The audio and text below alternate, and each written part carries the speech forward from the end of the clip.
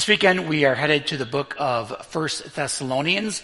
We're going to wrap up this book by looking at 1 Thessalonians chapter 4, verse 13, all the way through 1 Thessalonians chapter 5, verse 11. So now, God, as we open up the Word, would you open our hearts and our minds to receive whatever it is that you want to say to us? Would you inspire us? Would you challenge us? Would you encourage us, convict us if we need it? And may we leave today a bit closer to you as we engage with the Scriptures. Amen. From the moment you were born, your death has walked beside you. Though it seldom shows its face, you still feel its empty touch. When fear invades your life, or what you love is lost, or inner damage is incurred. Yet when destiny draws you into these spaces of poverty, and your heart stays generous until some door opens into the light, you are quietly befriending your death, so that you will have no need to fear when your time comes to turn and leave. That the silent presence of your death would call your life to attention, wake you up to how scarce your time is, and to the urgency to become free and equal to the call of your destiny. That you would gather yourself and decide carefully how now you can live the life you love to look back on from your deathbed. Those words are from the Irish poet John O'Donoghue. It's called Death, and he writes of the inevitable. I spent a lot of my life, particularly my earlier years, fearing dying, being afraid of walking into that place. There were moments that I would walk into a hospital to visit someone, and I would feel the anxiety creeping in because I saw it not as a place of healing, but as a place of death. I think if we're honest, most of us here today or watching online have this bizarre relationship with dying. On the one end, there's fear and discomfort at even the thought. And then on the very other end, there is this almost obsession with it. Video games that glorify incessant murder, television series filled with dying. Today's passage from the book of 1 Thessalonians chapter 4 and then into chapter 5 center on death. But the passage itself is a response to a very specific question that the congregation in the city of Thessalonica are asking the Apostle Paul to address. The question is not only what happens to us as followers of Christ after we die, but more specifically, what happens to believers who die before Christ returns. Now, the passage we're going to read in a moment, many in the Christian world want to make this passage about the end times and the second coming of Christ. And while this passage does touch on that, the passage that we're going to read really is about living well and dying hopeful. Because in Christ, death has been defeated, so we can actually befriend the experience because it is a doorway into eternal life. 1 Thessalonians chapter 4, beginning in verse 13. The Apostle Paul is writing and he says, "Brothers and sisters, we do not want you to be uninformed about those who sleep in death, so that you do not grieve like the rest of mankind who have no hope. For we believe that Jesus died and rose again, And so we believe that God will bring with Jesus those who have fallen asleep in him. According to the Lord's word, we tell you that we who are still alive, who are left until the coming of the Lord, will certainly not precede those who have fallen asleep. For the Lord himself will come down from heaven with a loud command, with the voice of the archangel and the trumpet call of God, and the dead in Christ will rise first. After that, we who are still alive and are left will be caught up together with them in the clouds to meet the Lord in the air. And so we will be with the Lord forever. Therefore, encourage one another with these words. Now, this question was pertinent to this specific church because many in the congregation were converts from paganism. In their specific pagan faith, death was the end. There was no afterlife. There was no eternal life. And so there was this fear. Do we simply evaporate into nothingness? Because that's what was believed in many of the religions in Thessalonica, that it just kind of ends. But now they've been converted to Christianity. And so the question is, what is the future for those of us following Christ after we die? And more specifically, what is the fate of those who die before Christ returns? And so in this series of passages, the Apostle Paul is addressing these questions of death, and he begins quite frankly by stating that death is inevitable. Like, it's coming. Brothers and sisters, we do not want you to be uninformed about those who sleep in death. You're going to die. Aren't you glad you came to church today? It's the one place in which we all have equal footing. Whether it's me or Jeff Bezos, the billionaire of Amazon, Michael Jordan, Elon Musk, every president or world leader that's ever lived, Mother Teresa or Adolf Hitler. Every one of us experience death, which is a humbling reality if you think about it for a moment. I mean, we don't like to think about it. Most people don't spend time thinking about death. It's something far off in the future, right? We don't want to acknowledge it. But we have these moments, these glimmers, these glimpses in which we're reminded of the fate of every human being. Years ago, I was in the city of London, and I visited the famous Westminster Cathedral, Westminster Abbey. I didn't know much about Westminster Abbey. It's a beautiful cathedral. But what I discovered when I visited is there are a lot of famous people buried in that cathedral. Mary, Queen of the Scots, is buried there. The famous author Charles Dickens is buried in that cathedral. The world famous Dr. Livingstone, the missionary, in which the term was coined, Miss Dr. Livingstone, I presume, all buried in that cathedral. Some of the tombs are actually in the floor, in which you walk over them, which I don't know if that's sacrilegious or not, but that's how it's done there. And I was observing the beauty of this cathedral, and I was kind of looking around, and then I looked down, and I realized that I was standing on the burial place of Charles Darwin, like the Charles Darwin, the one that introduced the theory of evolution. As I stood there, and it was kind of shocking because you read about Charles Darwin in school, and but to stand over the grave and realize, regardless of our philosophy or our worldview, we're all destined to experience the same thing, and we're all destined to end up in the ground. Aren't you encouraged this evening? As I speak to you, roughly 100 million of my cells and my body will die.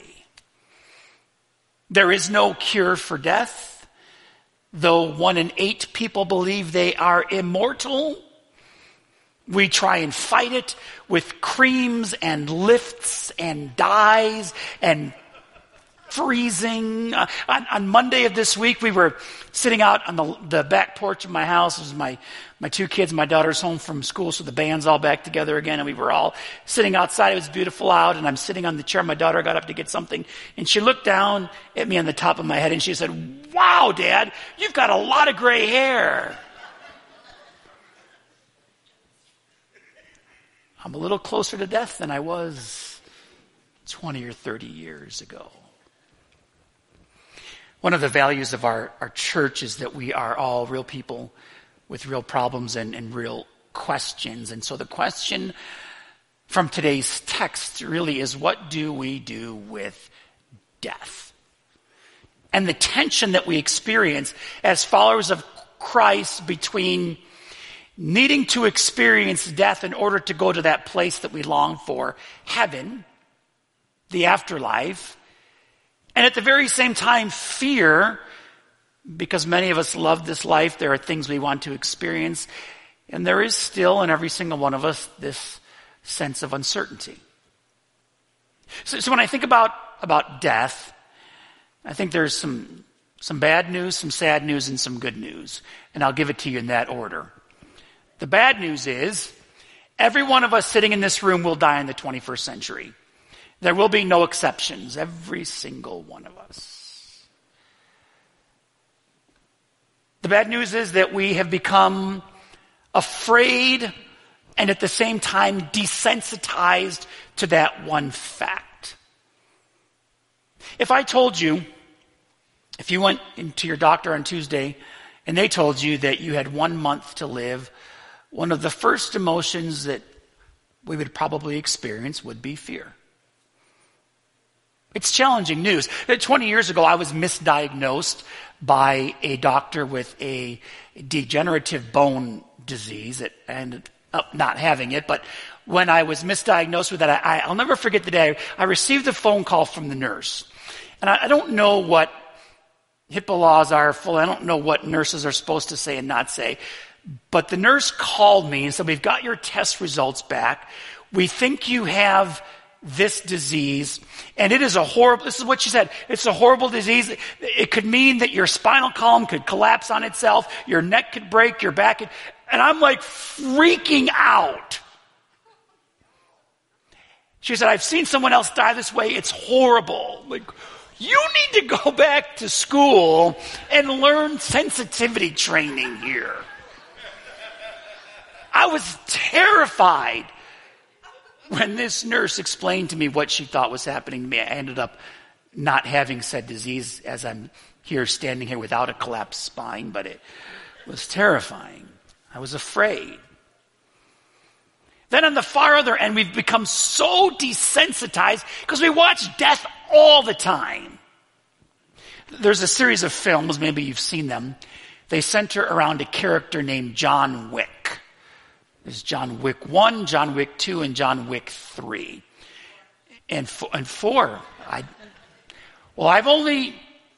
seen 2, which I don't think I should even admit that to you based on what I'm about to say about it. But in John Wick 1, John Wick kills 77 people.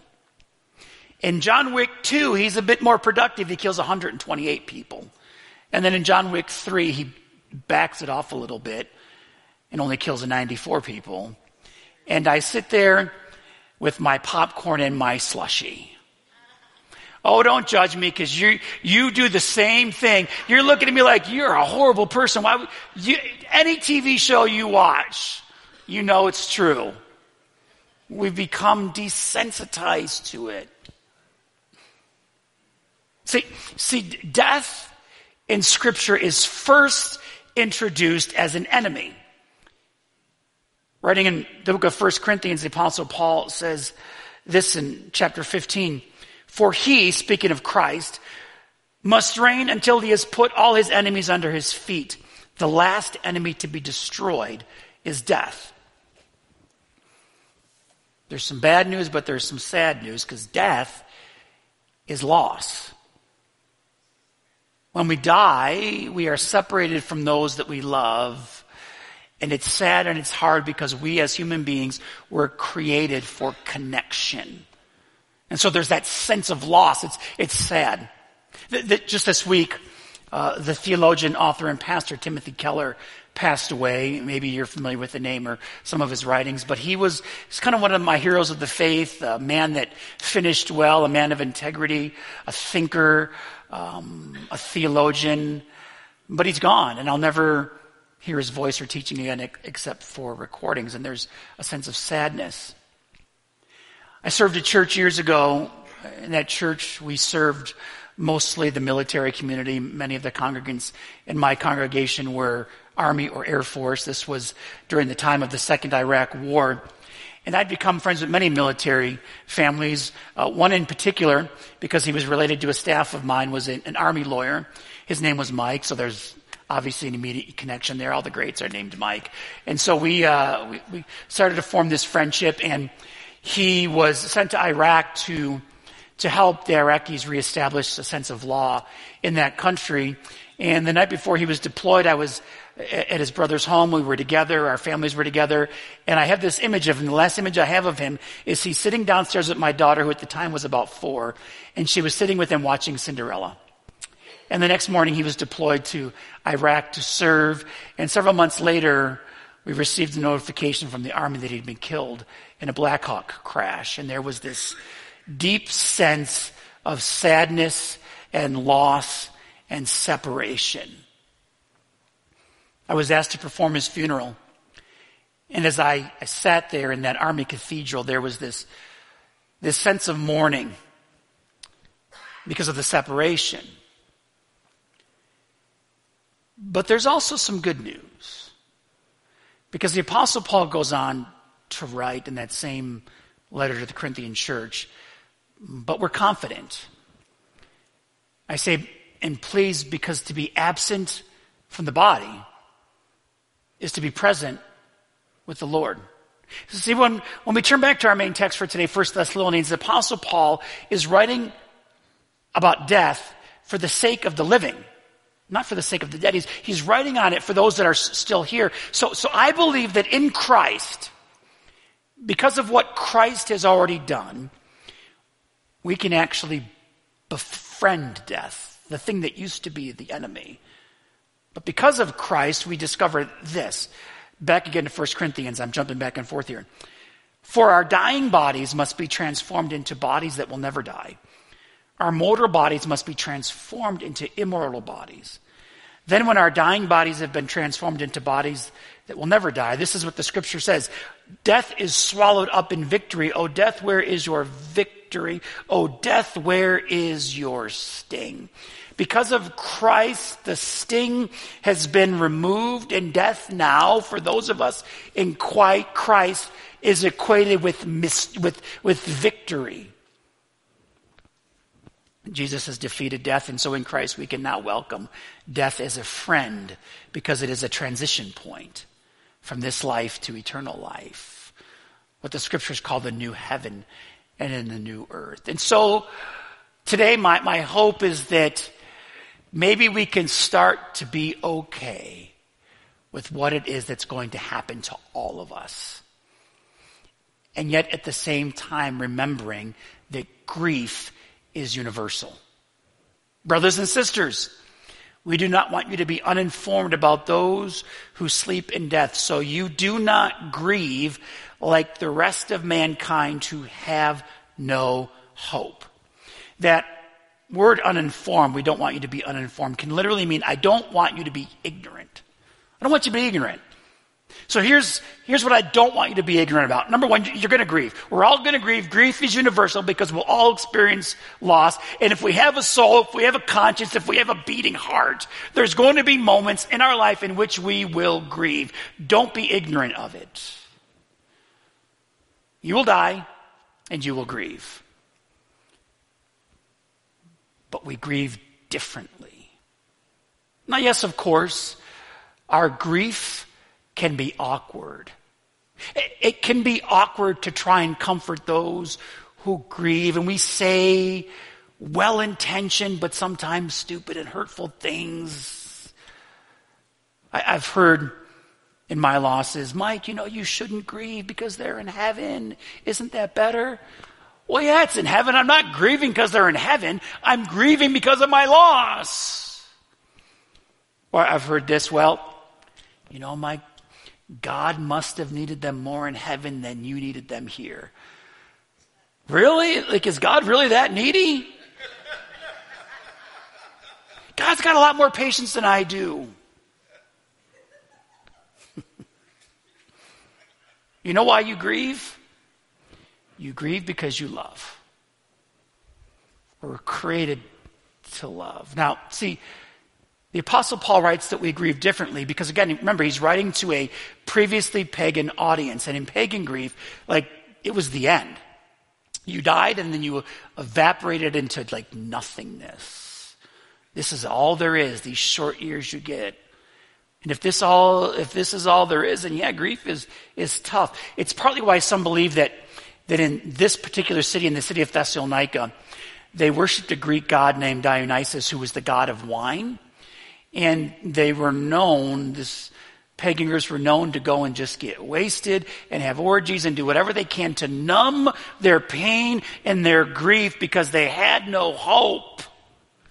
See, outside of Christ, there was this sense of moral dullness, and the addiction to wine was simply a way to dull the pain. And yeah, some things don't change. We do the same thing. We try to numb our grief with all kinds of things and sometimes fall into despair. And in the midst of our despair, we neglect the gift of living. Because even in our grief, we still have to live. We still live like those who have hope. Because look around. There's a lot of anxious insecurity swirling around in our world, isn't there? There's a lot of weird things happening in our world. There are things happening in our world that I never thought I'd see in my lifetime. And yet, hope in the face of death can serve as a witness. Hope is a characteristic of believers. I have hope in God because of what He's done. I have hope right now in what God has already done for me. And yes, I've had moments of grief, and I hate it when people say to me, Mike, eventually you're going to move on. I don't want to move on, but I do want to move forward. There are still parts of those that I've lost that will cling to me. I don't know that I ever fully move on. I don't know that you ever fully move on, but you can move forward. That's what it means to grieve with hope. It means to keep moving forward, realizing that life in Christ is eternal. Back to our text, 1 Thessalonians chapter 5 now.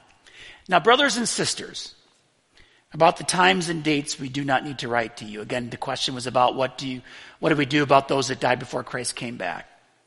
For you know very well the day of the Lord will come like a thief in the night. While people are saying peace and safety, destruction will come on them suddenly, and labor pains on a pregnant woman, and they will not escape. But you, brothers and sisters, are not in darkness, so this day should not surprise you like a thief. You are all children of the light and children of the day. We do not belong to the night or to the darkness. So then let us not be like others who are asleep, but let us be awake and sober. For those who sleep at night, and those who get drunk at night. Again, a reference to the Greek god Dionysus.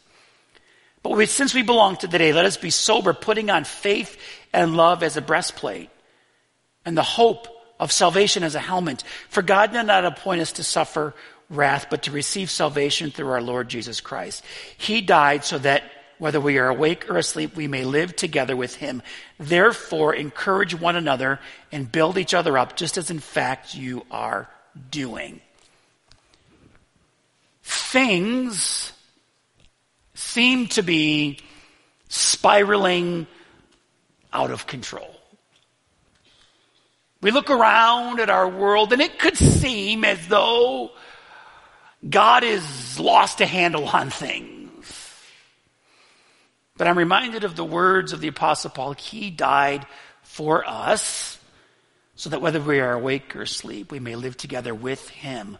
Therefore, encourage each other and build each other up. I want to encourage you and build you up for a moment. See your identity at least according to the scriptures, is that we are people of the light. You are children of the light and children of the day. Which means I can, in fact, live free from fear, certainty, and insecurity. Now, I get asked regularly, I'm like, aren't you worried? Aren't you worried about all this stuff that's going on in our world? Aren't you afraid? Aren't you afraid at where this world is going, where our country is headed? Nope, I'm not. Not even a little bit. Oh, there are moments I get concerned and raise my eyebrows and go, wow, okay. But I'm not afraid. I'm not concerned. I'm not worried. Because I know the end of the story. I know the future. Maybe I'm a futurist. I'm going to predict the future for you. God wins in the end. And listen, the future is more a relationship than it is a place. We get so obsessed about the place that we forget about the person. I mean, through history, we create these images of the afterlife, of heaven and of hell. And we have these images of heaven that portray fat little babies on clouds playing harps, and that's heaven. And we have images of hell, like Dante in his Inferno was one of the first to introduce this idea of this burning inferno and these levels of hell. And C.S. Lewis, the author, describes hell as this gray city. We have all these images and concoctions, and really what the scripture says is heaven and hell is the difference between connection and separation from Christ. It's relationship more than it is place. And so for the next few moments that we have left, I don't think I could do justice to my conscience as a pastor without asking the question, am I prepared to die? When I would talk about death as a kid with my mom, her answer was always the same. Oh, Michael, that's a long way away. Well, now as I look in the mirror, it's not as long away as it used to be. The writer of the book of Hebrews says quite plainly, just as people are destined to die once and after that to face the judgment, so Christ was sacrificed once to take away the sins of many, and he will appear a second time, not to bear sin, but to bring salvation to those who are waiting for him. So here's a fact. I like facts. Facts are our friends. I am destined to die. And you are destined to die. Everyone agrees. Atheists, Christians, Muslims, everybody agrees. We're all going to die. Every single one of us. But then the writer of Hebrews reminds us but then there's this thing called the judgment. We don't like to talk about that. It's very uncomfortable. We're going to die, and then there's this judgment in which I will stand before a loving but a just and holy God. It is impossible to read the pages of the Bible without considering these things. It's impossible to skip over the parts of the Bible in which Jesus speaks about eternity with him or without him. And I'm not interested this evening in just tapping into someone's imagination or using fear tactics to get a response. People have imagined all kinds of things about heaven and hell for years and years and years. And so let's just stick with the language of the Bible.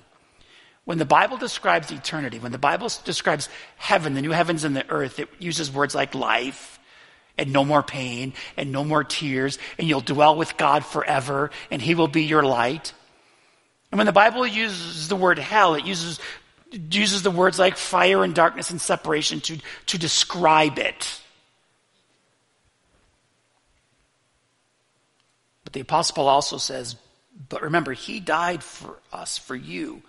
Whether we are awake or asleep, we may live together with him. So therefore, encourage one another and build each other up. And so I'm encouraging you tonight. You're going to die and you're going to grieve. But there's hope in eternity. Life in Christ. And because of that, I can live a full life right now. But to live a full life right now, I think it's really important to create space in our life for eternal things. To not ignore it like it's some event in the future, but to sit with things that are eternal. One of the things that we do here regularly is the first Thursday of every month. We have a prayer meeting here. It's open to anybody. It goes from 7 until 8. We usually have it in the chapel, although we're moving it from this summer, we're moving it to room 306 upstairs, and we're going to sit around tables. And I've had all kinds of questions about, do I have to pray out loud? You know, just come. There's no music. There's nothing fancy. We just come together for an hour and pray. And what we're doing in that hour is we're taking 1 hour out of our month to hold on to eternal things, to think about eternal things. So the next one's this Thursday. I invite you to come, just sit with us for an hour as we think about eternal things. But I also know that at some point, if you're not there now, we all grieve. And one of the ways that we can find healing in our grief is by grieving together. At Northbrook, we offer 2 groups for those that are grieving. One's called Grief Share, and another one is a group for widows. Those are both in our life group offerings this summer, so I invite you to check it out. But it's another way to grieve with hope, grieving with others. And so, a couple of just really simple next steps for this week. Create space in your life to consider eternal things. And when you grieve and embrace it, but do so as one who has hope. So God, we just pause for a moment and consider these weighty words of the Scripture.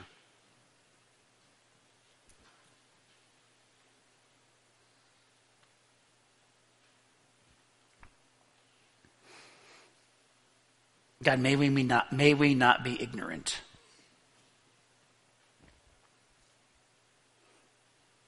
But may we also not grieve as those who have no hope. Each week that we come together, we are considering not only earthly things, but eternal things. And I know that in Christ I will live with you forever.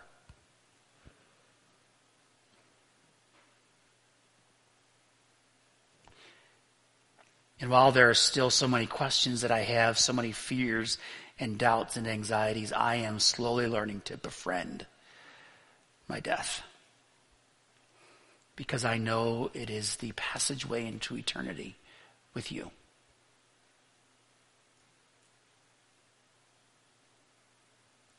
I also know there will come moments of our lives in which we will grieve. Some now sitting here are deep in grief. But we don't grieve like those who have no hope. We have hope. I'm grateful for hope.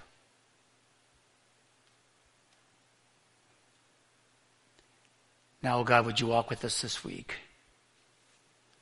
in the day-to-day, but also reminding us of eternity.